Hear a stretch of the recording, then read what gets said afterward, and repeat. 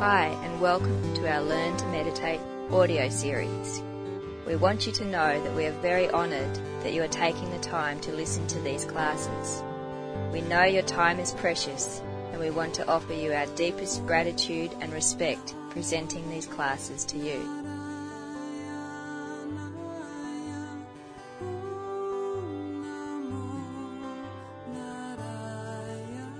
Class 9, Constructing Heaven.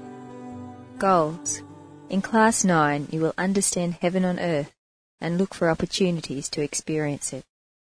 When we contemplate our spiritual journey from darkness to light, not only is there a sense of us leaving our negativities, our fear, anxieties, anger and doubt, and aligning ourselves with our love, wisdom, peace and joy, but also there is a feeling of a weight gradually being removed, as though in some way we are becoming lighter, more free. As we release ourselves from the outer constructs of ourselves, what naturally radiates from the inmost recesses of our existence is the lightness and freedom and joy of the real, the kingdom of heaven within us, that defines our true and eternal nature. Is it not also uncanny the fact that when we are in the dark we feel ourselves imprisoned, enslaved, that even though our conditioning usually paints freedom as the ability to have any material or physical need immediately fulfilled, the reality of the darkness is that far from freeing, it enchains us. This darkness or weight might be conceived as the weight of attachment to the world and physical and material desires, and it is removed by the seeker becoming aware of the spiritual realities of our journey. We have no choice but to progress. There is one very important dynamic to all of this. One cosmic rule. We must evolve, we simply must. That is what this journey is about. We have no choice but to progress. This is crucial, for as we have said before, we cannot progress by staying the same. Often, our common hope is for everything to stay unchanged. We know what has come in the past. We hope to have a degree of safety by keeping all of our experiences within the realm of what has been experienced before. As you know, this is impossible simply because we must evolve. Even if we perform the exact same action 100 times straight after one another, we will still find that each moment is different from the last, that the flow of revelation and life lessons remains unabated and indeed largely unattached to the actions that we are performing. Herodotus has said, "Upon those who step into the same rivers, different and again different waters flow." In the way we live our lives, it may seem that there are parallel universes inside of us. One that is negotiating the day-to-day struggles of fate on the surface of our lives, and another that is solely focused on our evolving spiritual journey, on making sure that we are cognizant of the lessons of our soul and the heaven within us. You may find that thinking about it like this polarization of universes may be helpful in increasing our mindfulness of our spiritual journey. But ultimately, there is a very natural state that simply allows our spiritual urgings to be the center of our experience, and our so-called outer life radiates from this. Having said that, it is crucial to be aware of the very few ways the spiritual revelations and lessons of our soul are communicated to us. The most important method is in the intuitive revelations we feel in meditative moments. The second avenue is via our spiritual dreams.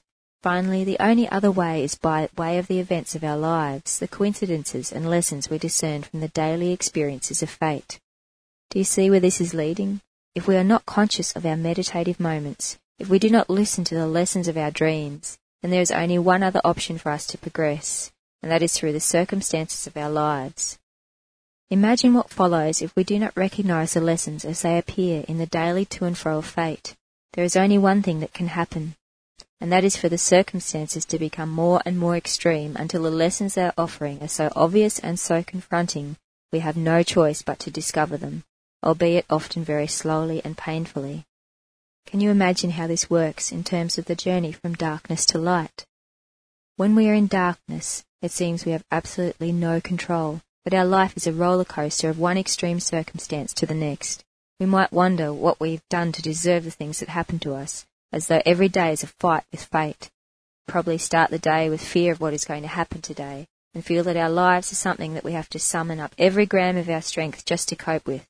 Conversely, can you imagine that someone living in the light is able to consciously accelerate their progress, They are intentionally living in the moment, aware of the opportunity for lessons and revelations in every second, listening to their dreams and meditations, and easily and blissfully rolling along on top of fate.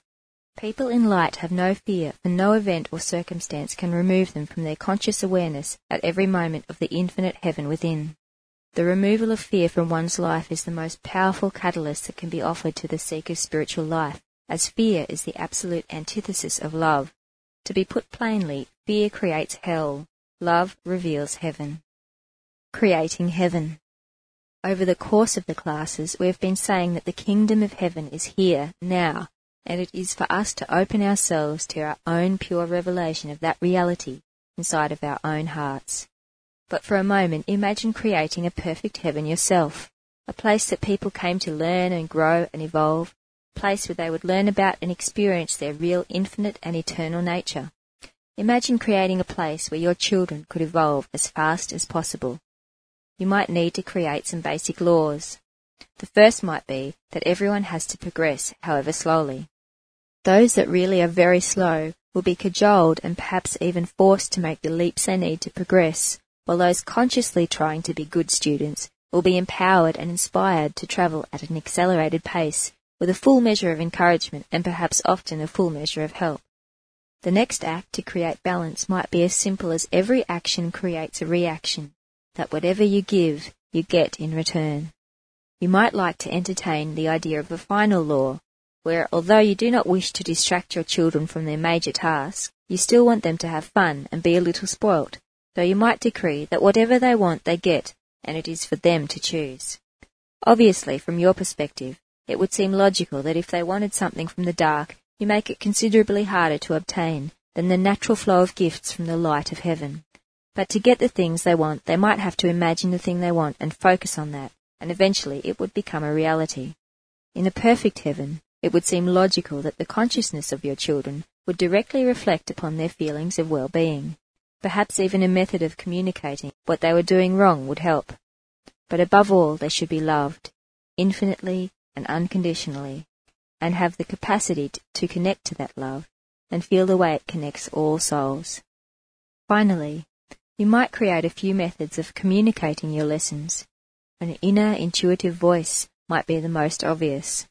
Perhaps night dreams where the seeker could be guided through virtual reality lifetimes and truths revealed. To end with, you might connect the events of every moment in your heaven as a kind of theatre of coincidence, where no event happens for no reason and where everything perfectly reflects consciousness. Do you see how this heaven is on our earth? Everyone must progress. Whatever you give, you get in return. Love empowers and unites. There are many communication methods, and everything naturally becomes easier. There is a lesson here that knowledge is learned and changes, while truth and wisdom are revealed and constant. Meditation is the key to this revelation of truth. For this exercise, I'd like you to imagine yourself walking alone in a desert. You are alone, but not lonely. As this walking seems more of a contemplation, this desert, a place to remove yourself from the distractions of the world. After a time, you find yourself at a crossroad, and you are immediately aware that this crossroad has three options. You feel in your heart that these options represent your destiny, and each path a different possible future. You feel as though it is possible to walk down any of the paths and return as you choose, and you feel compelled to try them all. Off to the left is your lowest possible future. It is defined by your inability to focus on your spiritual aspirations and your ignorance of the inner promptings and intuitive learnings of your heart. Take 2 or 3 steps down this path, imagining with each step a month is passing. See yourself falling into this possible future. And imagine how you might be feeling. Imagine how your life would be unfolding.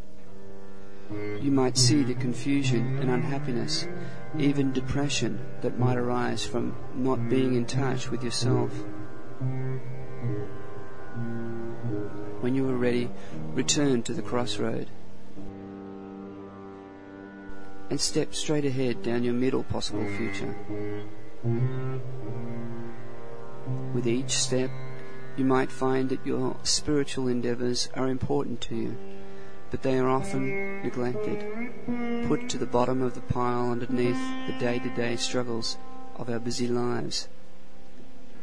Every so often, you'll commit to something of spiritual significance in your life, but find that perhaps because of lack of time or commitment, we do not follow through.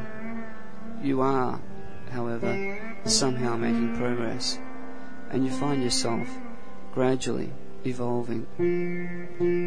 When you are ready, return to the crossroad. And finally, take a few steps and keep walking down the path of your highest possible future. Down this path, you have had the solid realization that your spiritual life is the most important thing in your life. You have seen that if you allow your heart to be the center of your being, directing your mind, body and emotions, you make solid progress. You are infinitely happier within yourself, and you progress the fastest. Look into the future 6 months, 1 year, 5 years. Imagine what sort of person you would be in 5 years' time, having meditated daily from today and lived your highest possible future. You'll be healthier, having learned to hurl negative thought patterns from your consciousness. You'll be peaceful and self-assured, confident in yourself and your ability to make major life decisions by consulting your own deepest, inmost nature. You'll be amazing yourself with your own creativity in music or art or poetry. And you'll find that you are able to intuitively understand people so much better. And rather than competing with them, you might be feeling as though they are a participant in you.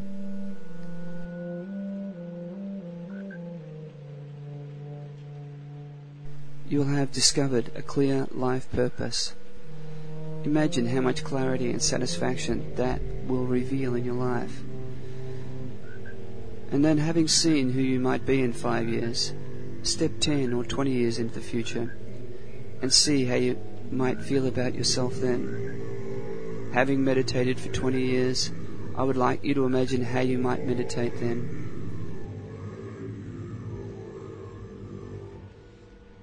Imagine the thoughts you would allow in your consciousness. You will have transformed all the hate or anger in your life. Depression or unhappiness will be words from a very long time ago that you might have trouble even imagining. Sit there 20 years in the future and meditate as you might.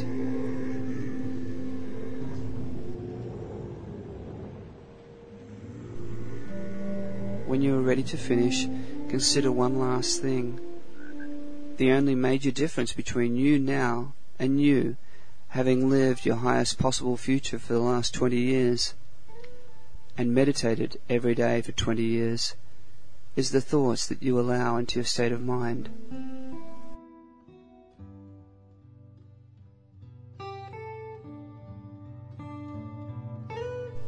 Resolve right now to stay in this consciousness and use this moment as the starting point for the rest of your spiritual life.